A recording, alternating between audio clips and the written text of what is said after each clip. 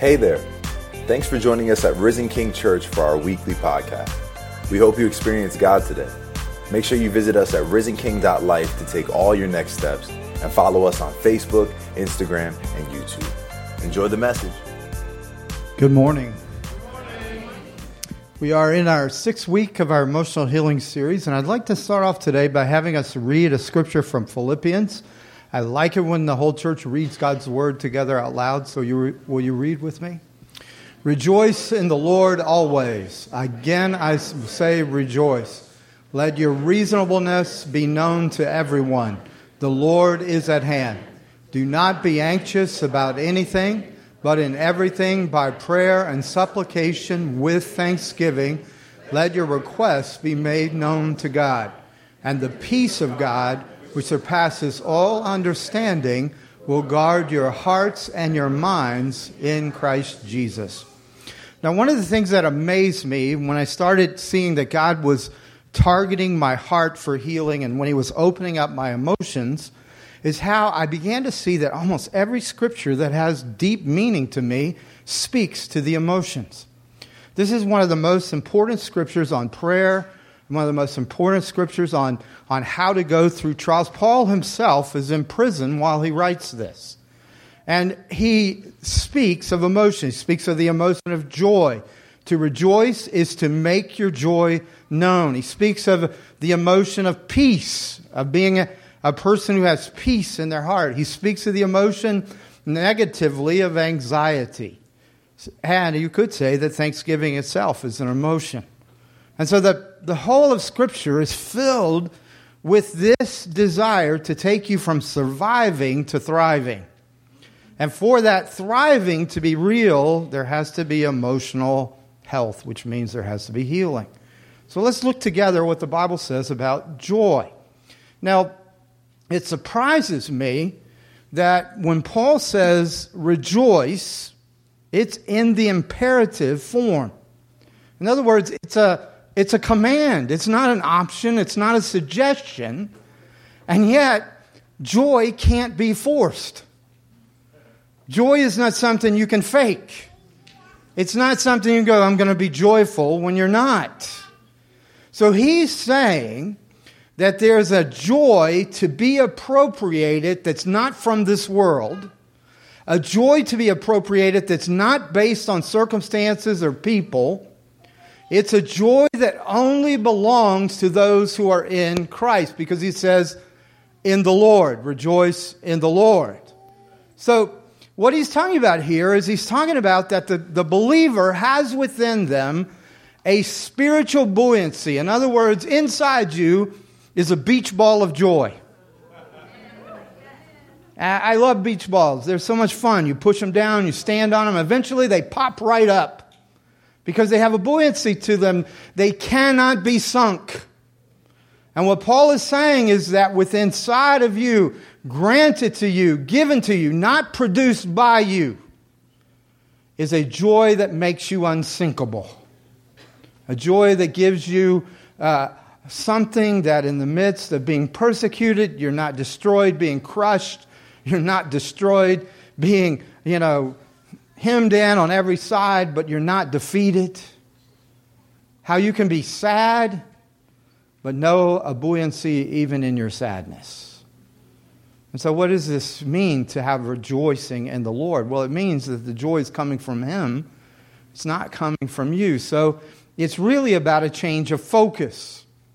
As long as you're focused on outcomes, as long as you're focused on people and their approval, as long as you're focused on circumstances, you will not have joy. But with the focus changed to your heritage in the Lord Jesus Christ, you begin to realize that no matter how sad you are, you have an unconditional acceptance. You have an unconditional love that has been put on you, not because you deserve it, but because Jesus fought for it for you. Also, no matter what happens to you, it is Not a time where you have to prove yourself to have worth or to have value, because Jesus has already settled for the believer that they are significant. He settled your worth by saying, you are worth the life of the Son of God. And then, what most of us really want when we're going through trouble is we want to feel free from fear. We want to feel safe.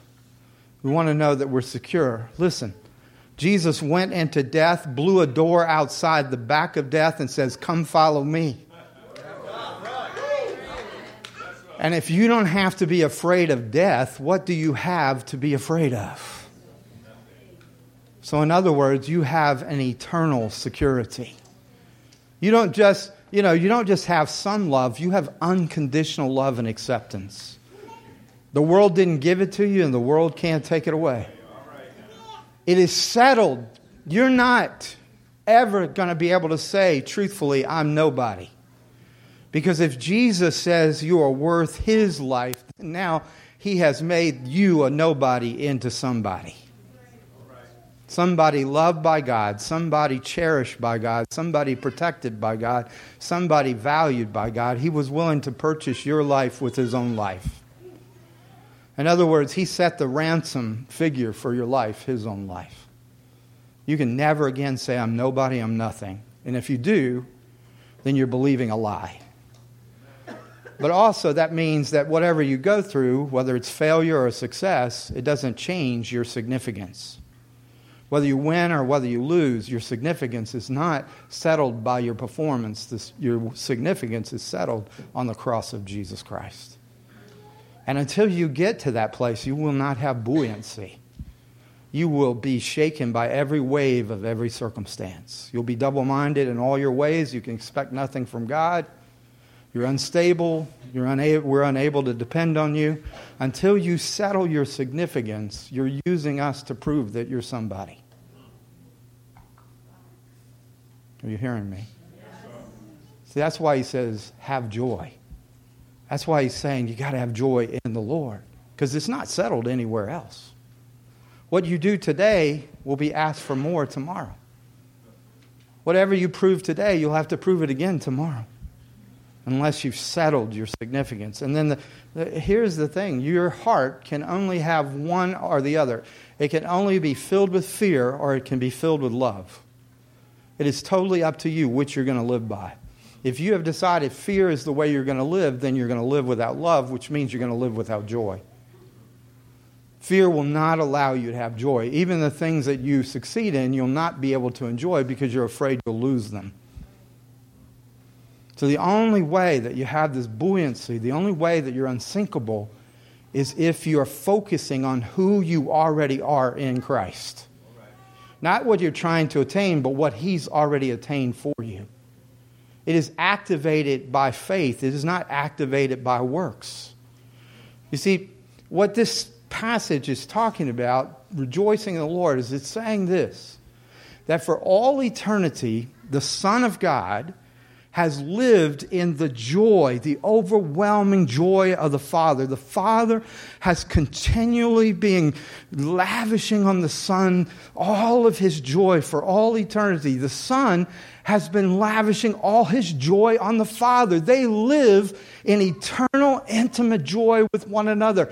The Holy Spirit is the expression proceeding from the joy of the Father and the Son, proceeding forth with the joy of the Lord, which then becomes your strength. And Jesus was so jealous that you would have that joy that He left His joy. And He became a curse. You see, for a time, so that you could have joy, He became the curse. He became your cancer, your diabetes, your arthritis, your high blood pressure. He became your zits on your face. He became just seeing if you're listening. He became your sexual immorality. He became your lying, your pride, your arrogance. He became your betrayals. He became everything that causes the wrath of God. And it was all exhausted in Him. so that now He could take your sorry self and bring you in the middle of the joy that the Father has for the Son for the Father. And now the Son is bombarding you with His joy, and the Father is bombarding you with His joy, and all you have to do is believe. Man, only 3 of you got that, and I told that really well. Come on. See, if you're a religious person, okay, I got to be joyful. Please, stop. Who cares? You can't produce this joy. It has to be a joy that you go, I don't deserve it, I didn't work for it, I can't produce it, but by faith it is mine. It is mine. So here's what that joy means. You've got nothing more to gain. In other words, if you're unconditionally loved and accepted, you've got nothing more to gain. So every time you go out there trying to strive and get more, this is mine, you're forgetting your joy. You're saying, Lord, that doesn't matter to me what you did for me. What matters to me is my job, my girlfriend, my boyfriend, my husband, my wife, my children. This is what matters to me. And guess what? If that's what matters to you, that will not bring you joy. You also have nothing to fear. You have nothing to prove. You see, if you have a settled significance, whether you're a CEO or you're the janitor, you're just as loved by God either way. And you're just as valuable, whether you're the janitor or whether you're the president. It doesn't matter. You're just as valuable because the same Jesus died for you that died for anybody else. So whether you have been called to dig ditches or whether you've been called to build cathedrals, your value and worth is set, so you've got nothing to prove. That's why joy comes, is when I don't have to prove anymore that I'm worthy of this joy, but I realize He's made me worthy. So then as I work, whether I'm a janitor or I'm a CEO, whatever I'm working at joy because the job itself is not my joy. Come on now, this can save you a lot of counseling right now.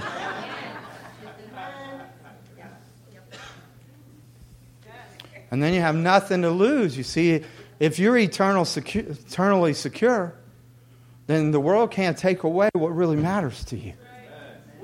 See, the joy that Paul is talking about is not a pleasure joy, though pleasure is a part of it. It is a joy that gives you a confident assurance within, a confidence and assurance that I have what matters. These other things are in my life, but they're not ultimate to me. These other things are expressions where I get to express my personality, or I get to express my gifts, or I get to express my talents, but they are not what proves me. They are not what values me. It's settled for me. I have nothing to gain. I have nothing to prove. I have nothing to lose. Do you know how dangerous you would be if you could have all 3 of those? That's what this joy is. That's what the buoyancy is. Do you understand? Paul understood that. He said, to live is Christ and to die is gain. So he said, what I already have is what matters to me. And if I lose my life, I will not have lost what matters to me. Come on. See, the problem with so many of us is we find our joy in the blessings and do not find our joy in the blesser. You cannot have biblical joy, you cannot have healthy joy unless the blessings always point you to the blesser. That every blessing that comes, you look at it and you say, thank you. This came from you. You see, as soon as you stop that, the blessings become demands. They become expectations. They become things for which you're no longer grateful, but you think you deserve. And once that happens, and He takes the blessings away, then your joy is taken away, but also your gratefulness is taken away. And your love is taken away. And your thanksgiving is taken away. Now, you see, what we find is that we're to enjoy the blessings, but we're to always know that any joy I have in a blessing points to the source. That the blessing itself is not the source. Now, I find myself very petty about this. I find that God uses blessings to kind of show me where I still am trying to prove something or gain something, or where I'm trying not to lose something.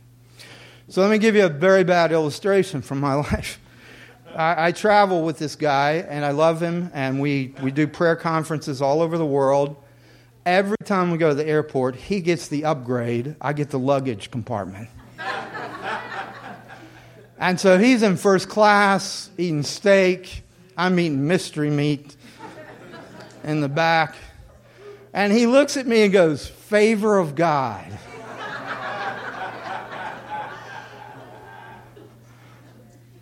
Just chaps me a whole lot, you know.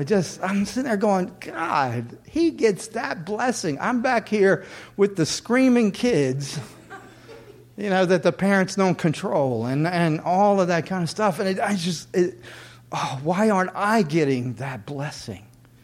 Why does he get that blessing? And so part of me goes, well, he must be more important than me, or he must be more loved than me. And when that comes out, and I start to go, wait a minute, I got nothing to gain. I got nothing to prove. I got nothing to lose. God is using this to show me where I'm still petty.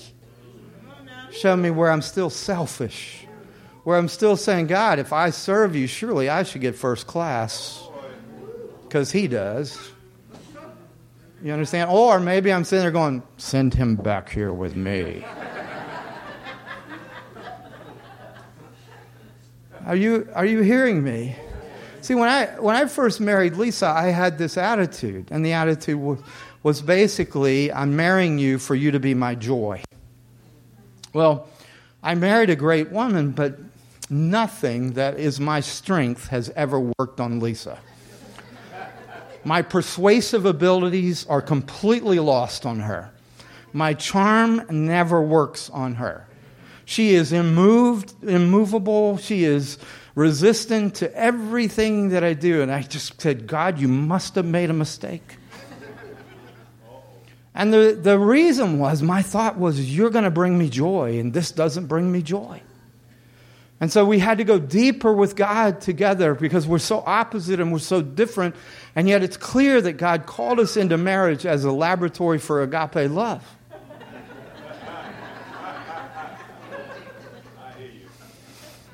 And so here's what I found is Lisa points to the source, but she's not the source.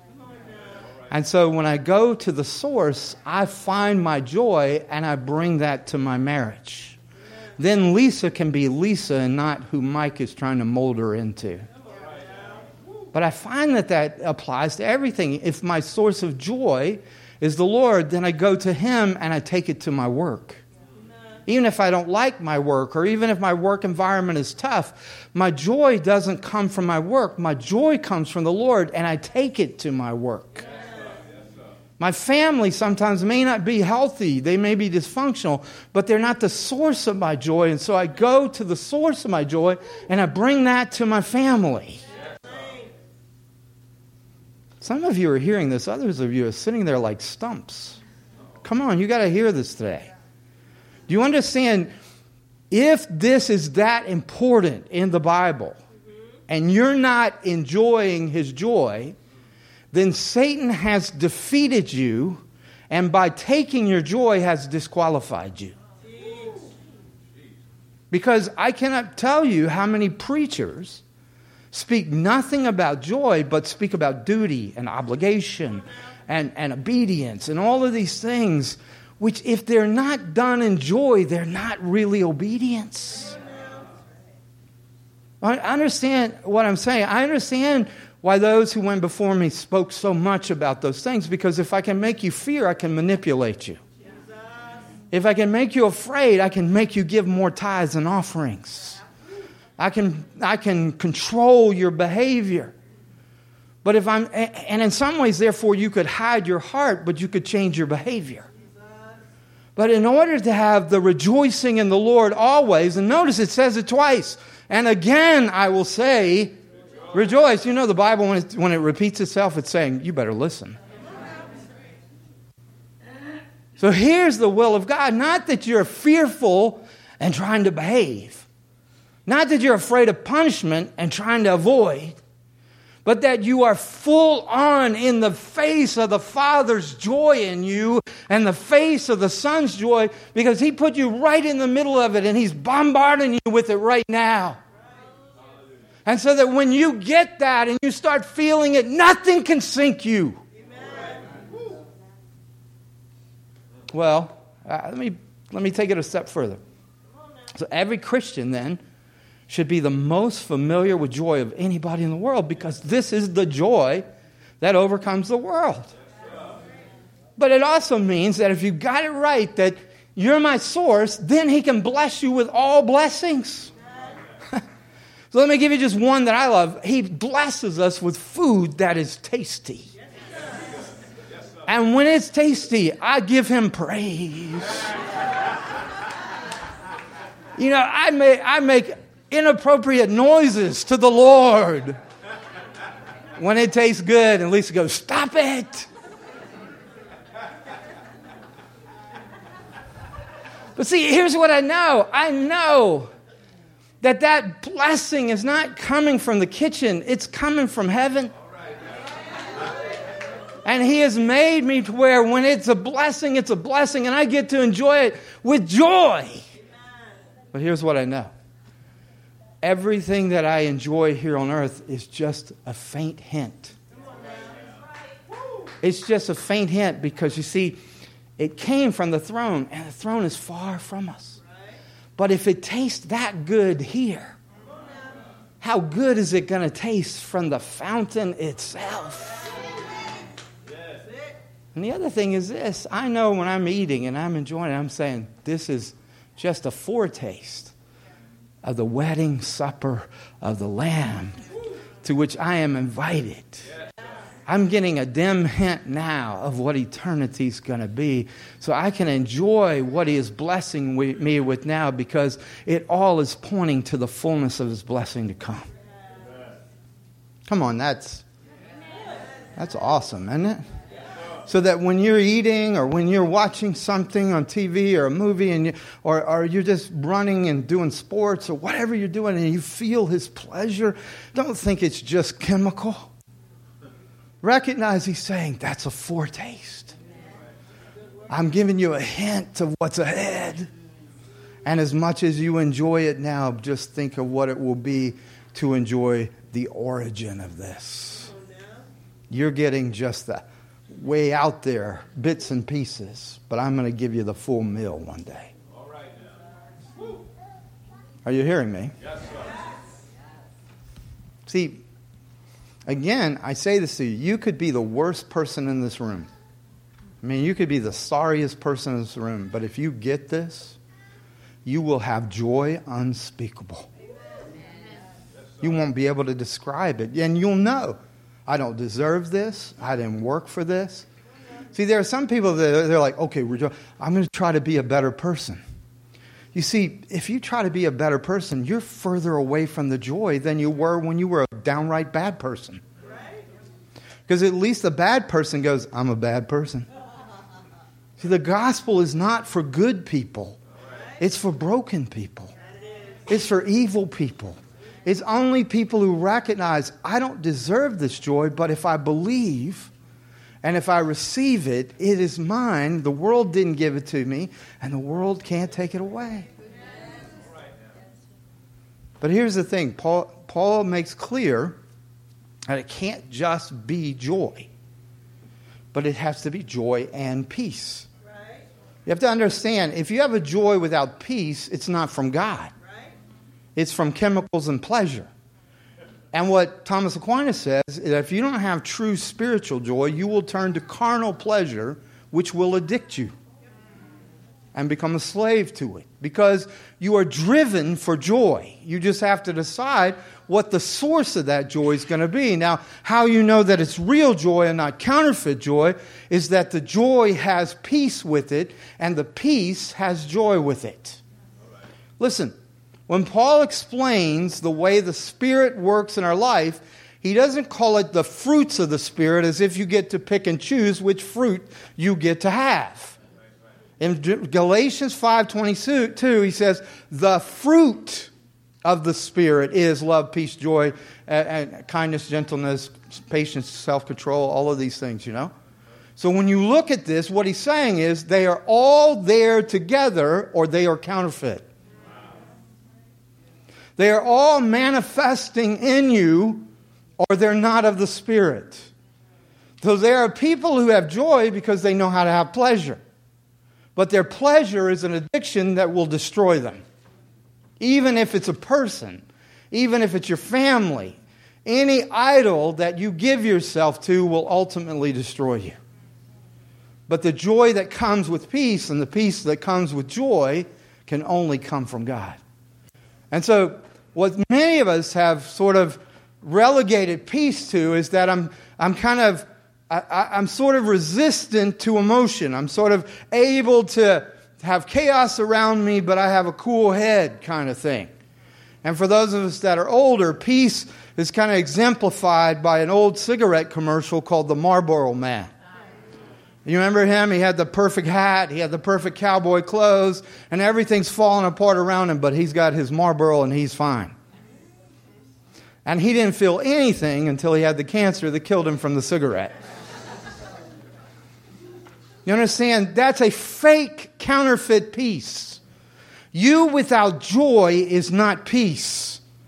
You've got to have both the capacity to feel deeply and the capacity to navigate life well.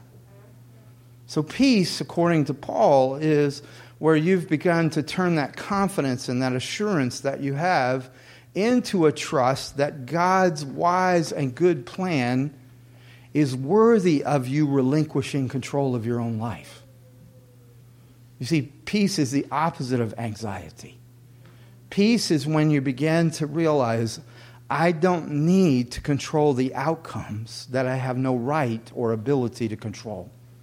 It's saying, I have one who knows me better than I know myself, who knows what I need and who knows where I need to go better than I do. And peace is not that you cease to have chaos around you, but that in the midst of the chaos, you are trusting that your Father is permitting in His wisdom even things that He could prevent in His power. And that you're realizing that the whole curriculum of the Holy Spirit is one which sometimes you may not understand. Unexpected things, hard things that come, but yet every single one of them has a purpose. To conform you to the image of His Son. And you have peace because you have decided, I will let go of control. You see, you cannot have peace and be the one in control. If you're in control, then He's not in control. Any one of you that give in to fear instead of trust, when you give in to fear, you have given up your peace. Fear says you have a right to control, so you step in and control. Fear says you need to control. It must be you. Only you can control this. Only you are responsible. Only you can do this. Only you can take care of this. And all of those lies are basically vanquishing love from your heart. Basically vanquishing trust from your heart. So that instead of love and trust, which lead to joy and peace, now you have fear, pride, and control. Every controlling person is a fearful person. Every controlling person is a prideful person. Fear says, I've got to control. Pride says, I have a right to control. These are enemies of your peace. You see, what Paul is saying is so deep here. You see, he's in prison. He isn't in control of his life. But he's trusting the one who is. So he has peace. He has confidence in the wise and careful design of his Father, even in his prison. Are you listening to me on this? So all of you control freaks, you're believing a lie. One, that you have a right to control, but two, that you have the ability to control. At some point in your adult life, you have to realize that all control is delusional. So the only way that you can control is to become manipulative, intimidating, punishing, dominating. To impose your will on others is not to love them, even if you've deceived yourself that it's love. To impose your will on others is basically to believe the lie of fear. I have a need to do this. And it's to believe the lie of ego and pride. I have the right to do this. And if any of you in here go, but no one else is responsible but me, do you not hear the lie in that? Anytime you hear the no one, the never, the always, you know at that moment you've lost it. I mean, Lisa and I, when we go into that argument, well, you always, she says, always, do you remember what you preached on last week? And you never, do you remember what you preached on the week before? Because as soon as you go there, you are now in control mode. You are now in intimidation mode. You are now in, I know what's right for you and you don't know what's right for you mode. Pride goes before the fall. God opposes the proud but gives grace to the humble. See, that the thing that keeps coming out in us is not joy and it's not peace. It's us wanting God to empower our control, which His Word says He will not do. Can you hear me in this? See, the standard then, and usually where it comes out the most is it with the people we love the closest. Because with them we take our mask off and they see how controlling we really are. And they see how unpeaceful we are. And they see how unjoyful we are.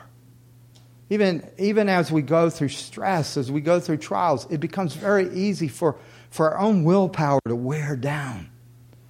And suddenly we're impatient or we're demanding or we're whatever. And someone says, why are you like this? And you're like, well, I haven't slept or I have all of this on me. And so what we're showing in that moment is we're not living by faith. We're living by our own strength. And if you're living by your own strength, then this truth will not apply. The joy of the Lord is my strength. Now, here's what I've learned. I'm not afraid of when that shows up. Because that tells me that's an area that still needs to be yielded. So those of you that know, are you with? I feel a little exposed right now. So are you hearing me? All right. So I feel I've had trouble sleeping since we found out Lisa had cancer. And I've, it's not because I'm worried. It's not because I'm anxious. It's because I love her so much. And it just has changed our world. And so I've really been applying this daily. Lord, I don't have strength. Your joy has to be my strength. Your peace. I trust in your counsel. You have this. I trust in this as your curriculum for us. I don't understand it, but I trust it. But at the same time, I can see my cracks. I can see the places where my heart is still not soft. I can see the places where I still want control. And yesterday, I took Lisa out for lunch, and I don't know if something was wrong with her hearing or I was talking wrong, but she was mishearing everything I said. So I just got louder and louder and more forceful. And I hurt her feelings. I hurt her feelings pretty deeply. It's like, what are you doing? Kind of a thing. And at first I wanted to say, because you're not listening to me, because I wanted to rise up against her and show her, you need to listen to me and all this kind of stuff. And then I go, whoa, what happened to me? And so as we're sitting down, I go, honey, I can tell I've lost my patience. And it wasn't about you, it was about me. And it's about how right now I need to be refilled. Right now I need His joy. Right now I need His peace because I'm trying to keep it together. And when I try to keep it together, I fall apart. And so this word is not just a word that is kind of academic or intellectual. It's a word that we need and that we need to be able to say, Lord, even in the midst of unexpected circumstances, I will live in the joy of the Lord and the peace will guard my heart. Look, and this is This is why I say to you, it's joy in the Lord, but it's also the peace where Jesus says, my peace I give to you, not as the world gives. So it has to be a heavenly thing. So in order for this to really take hold in us, what I've found is we have to unearth and bring out into light all of our expectations about life and relationships, about our jobs and all of these things, because our expectations are the roadblocks to our joy. Now listen, this is the way C.S. Lewis explains it. I love the way he says a group of people are invited to live in a building. So they come up to the building and half of the people are told, this building is a luxury resort hotel. And then the other half are told, same building, it's a prison that you're going to have to live in. So the people that go into the building who have the expectation that it's a luxury hotel go in and start complaining because it doesn't meet their expectations. And they're upset and they're anxious and they're trying to get control. This is not what I expected. This is not what you told me. And so there's a lot of anger and there's a lot of anxiety that is stirred up because the expectation is not being met. But the people who go in who were told it was a prison, they go, man, this is pretty nice. I can live here. This isn't bad. I think I can handle this. But it's the expectation that makes life either bearable or miserable. Either beautiful or a misery. And so what's happened to many of us is we have believed lies about our Christian life. We've believed it's going to be a luxury hotel if we just pray enough, if we believe enough, if we read our Bibles enough, we go to the right church, we do this, we do that. We've believed it should be this. If I'm good, then good things should happen to me. But instead, even when you've read your Bible and you've done all these things, things can happen to you that are utterly unexpected. But if your expectations are they're not supposed to happen to a Christian, then you're mad that it's not a luxury hotel, but it feels like a prison. Are you hearing me? And Jesus made it really clear what this life was going to be like. And I see no promises of the Bahamas. I hear him say things like this, in this world you will have trouble. But take care, I've overcome the world. And in order to overcome, or in order to become an overcomer, you have to overcome something. So I'm saying one of the things you need to overcome is your expectations. Expectations are conclusions about outcomes, about the way things should be, how people should treat you, how things should go. So I was struggling with this because I had lots of expectations that were misplaced and they were misdirected, and it was creating a lack of peace and a lack of joy. So I did some study, and I found that there are 3 levels of expectation that we all work with. Will you work with me on this? Because you're going to have to think about this. Okay, so the first level is what's called an intrinsic level, or you could look at it this way. Every one of us, from the time we are born, begin to make assumptions about how people should act, how they should treat us, how they should say things, what they should do, and how things should turn out. But these are things we don't tell people. We assume they ought to know. All right? Are you hearing me on this? Yeah. Every one of you. Yeah. And one of the big issues about this is no one knows these expectations because you don't tell them, but you judge them on it. So what happens in relationships is we hit each other's landmines. I say something that hurts your feelings. I have no idea why. It could just be the tone. Or I do something in a way that makes you mad, and I don't know why you're mad. As a matter of fact, in marriage, I've been in marriage counseling, and one partner said to the other, I don't know why I'm so upset, but you ought to know. Can I tell you, none of us has the gift of telepathy. You are only responsible, I am only responsible for what you make known to me. Anything that you are assuming I should know, you are presuming. And you are not being loving, you're walking in the dark. And this is easy to illustrate in a simple way. So every now and then I admit I want McDonald's fries. I don't know what they put in it, but every now and then there must be an addictive substance there. But I want their fries. But I want it a certain way. I want them really hot. golden brown, and salted just right. When they come out mushy, I turn around, I go find the manager and say, give me the right ones. Because you just are supposed to have those kind of fries. All right, but if they do it exactly like I want, I just drive away with the fries and I never say anything.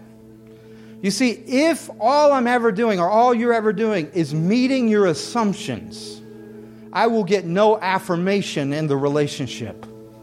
I will get no affection from you because I'm just doing what you think I ought to do. But boy, if I cross you, if I don't do something you expect, you're going to let me know it. Do you understand how marriages die because of this? How friendships end, how jobs stop? Because we're assuming you know exactly what I want from you. We're assuming that you know exactly how to act. And yet, look around this room.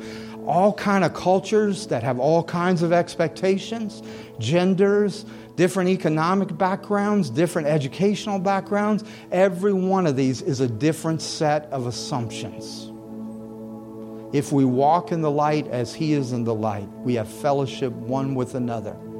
And the blood of the Lord Jesus cleanses us of unrighteousness. See, if you don't bring this stuff out into the light, it destroys your fellowship. It destroys your friendships, your marriages, all of these things.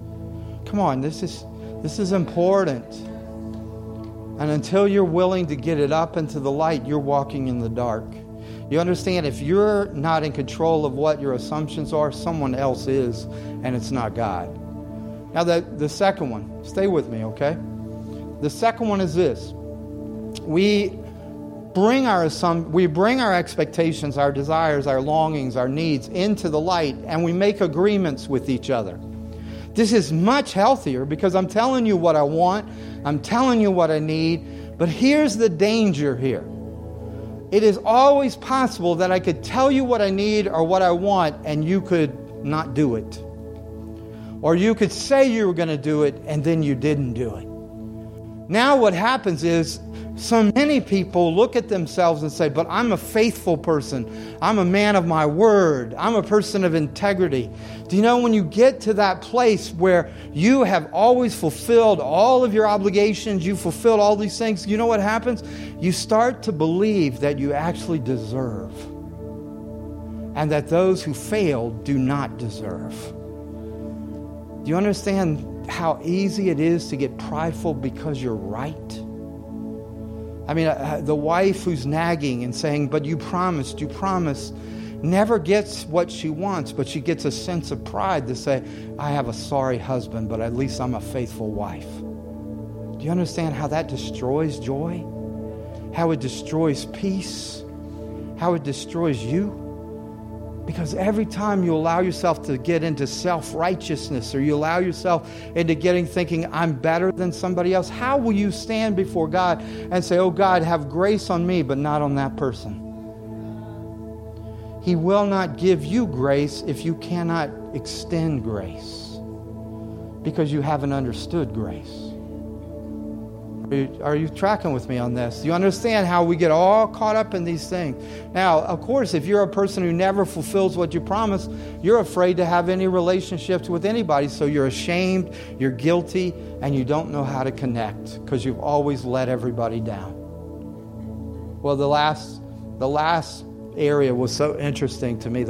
These companies did this study and they said, well, we could fulfill these intrinsic and extrinsic expectations, but even if we do, nobody's going to be really loyal to us. No one's going to say, this is the car we buy or this is the brand that we buy.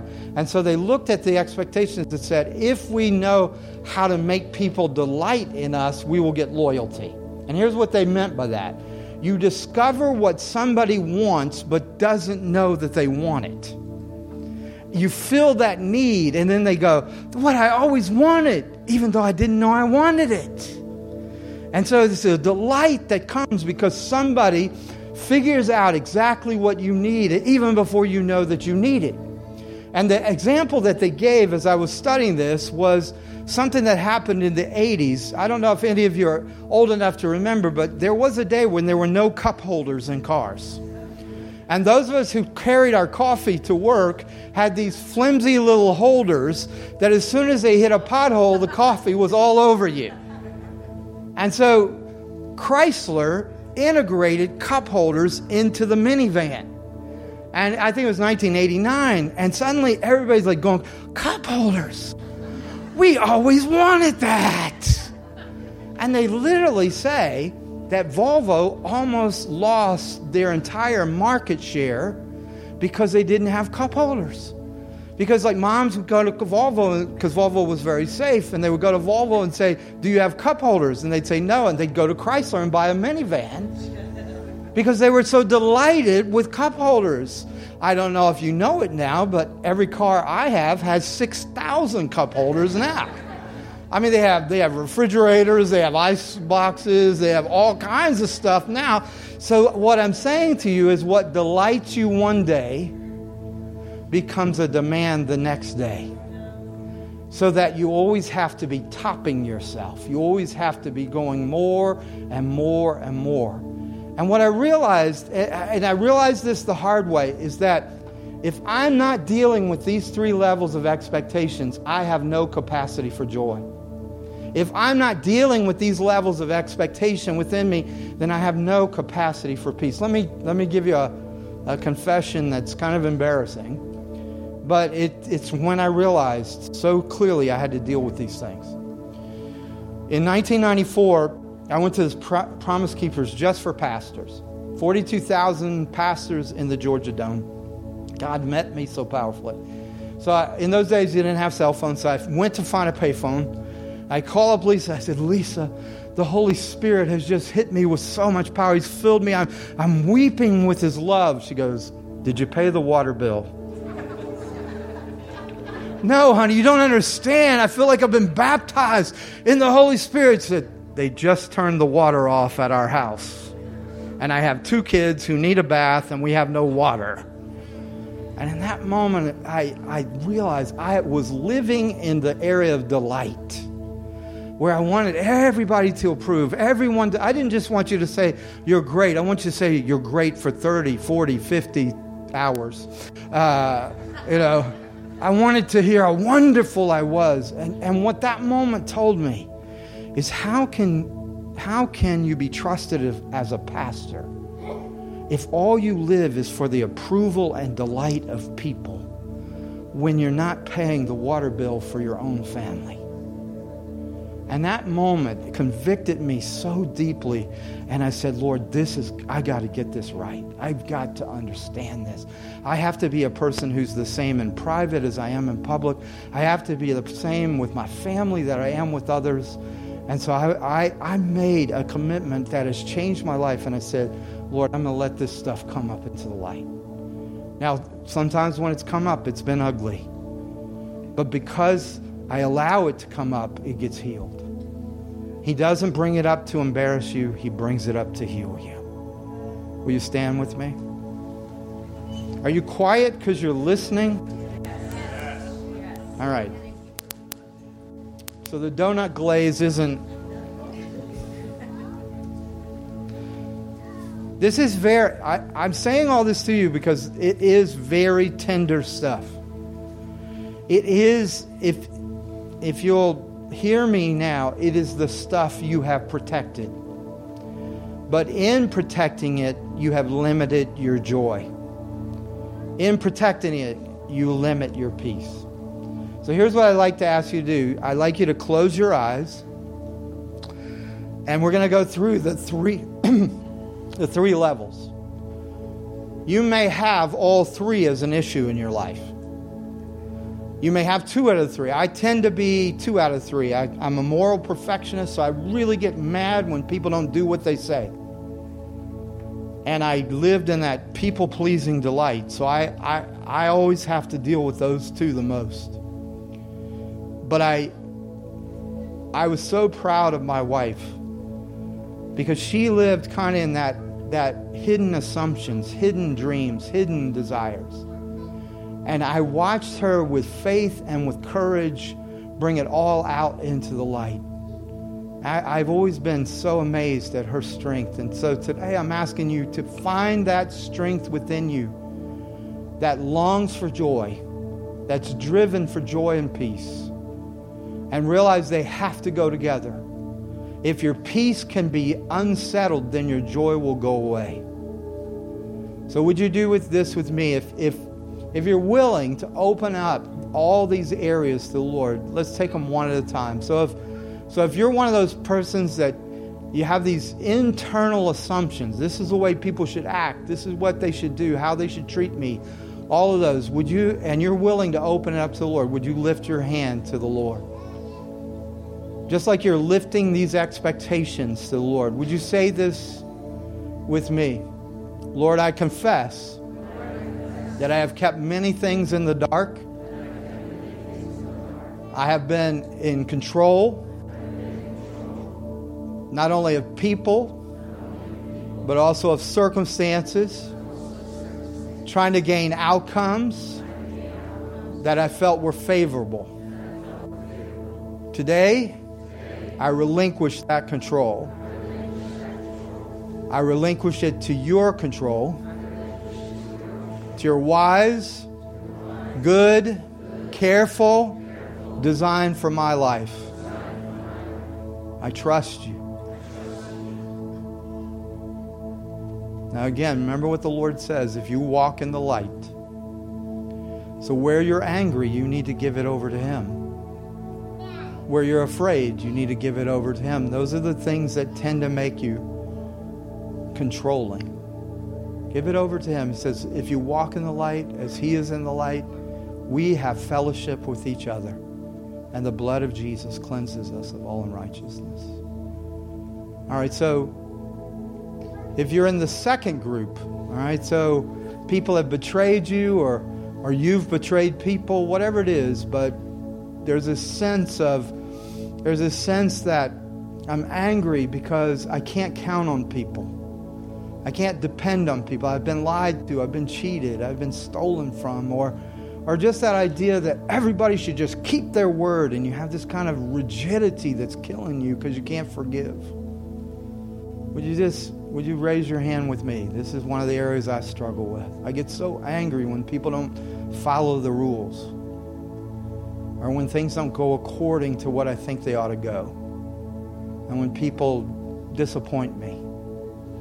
And maybe you're in on this group too. Would you say this with me? Lord, I choose to forgive those who have let me down. I give them over to your justice,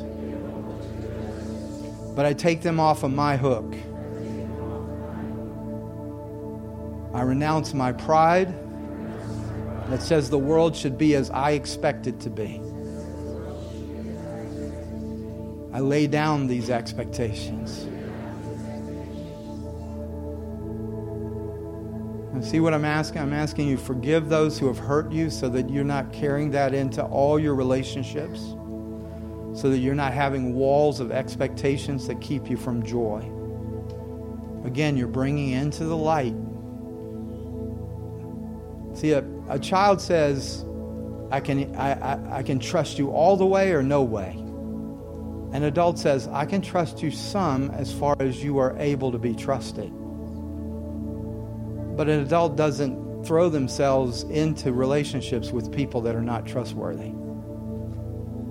Let your wisdom be known instead of your fear. All right, so bring down for that one. And then this is the one I raise my hand up the highest.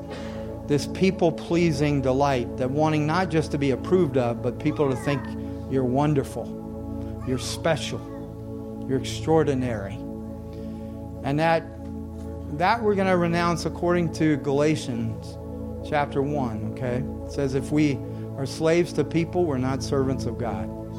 So would you say this with me? I renounce the spirit of people-pleasing, that I've tried to gain my joy from the approval and delight of others. I agree with the scripture that if I'm a slave to people's opinion, then I'm not a servant of God. And being a servant of God is what really matters to me. I have nothing to gain. I have nothing to fear. I have nothing to lose because these issues are settled for me. I'm not saying this will be easy. I'm just trying to give you a start. There are layers of this stuff. We're really talking about the deeper stuff of the heart. But see, what's going to happen, would you look at me for a minute? It's going to get worse. Okay? Because you're going to see it this week. Because this isn't stuff that you know beforehand. It's stuff that you know after it comes up. So as it comes up, do not be afraid. Even when that comes up, you're just as loved as ever. Even when that comes up, you're just as worthy and worthwhile as ever. Even if it's ugly stuff, it'll only come up so it can be healed because it's limiting your capacity for joy and for peace. You and I, we should be the most familiar with joy and peace. Come on, this is good. It might be hard, but it's good. Well, even in spite of all that, God bless you.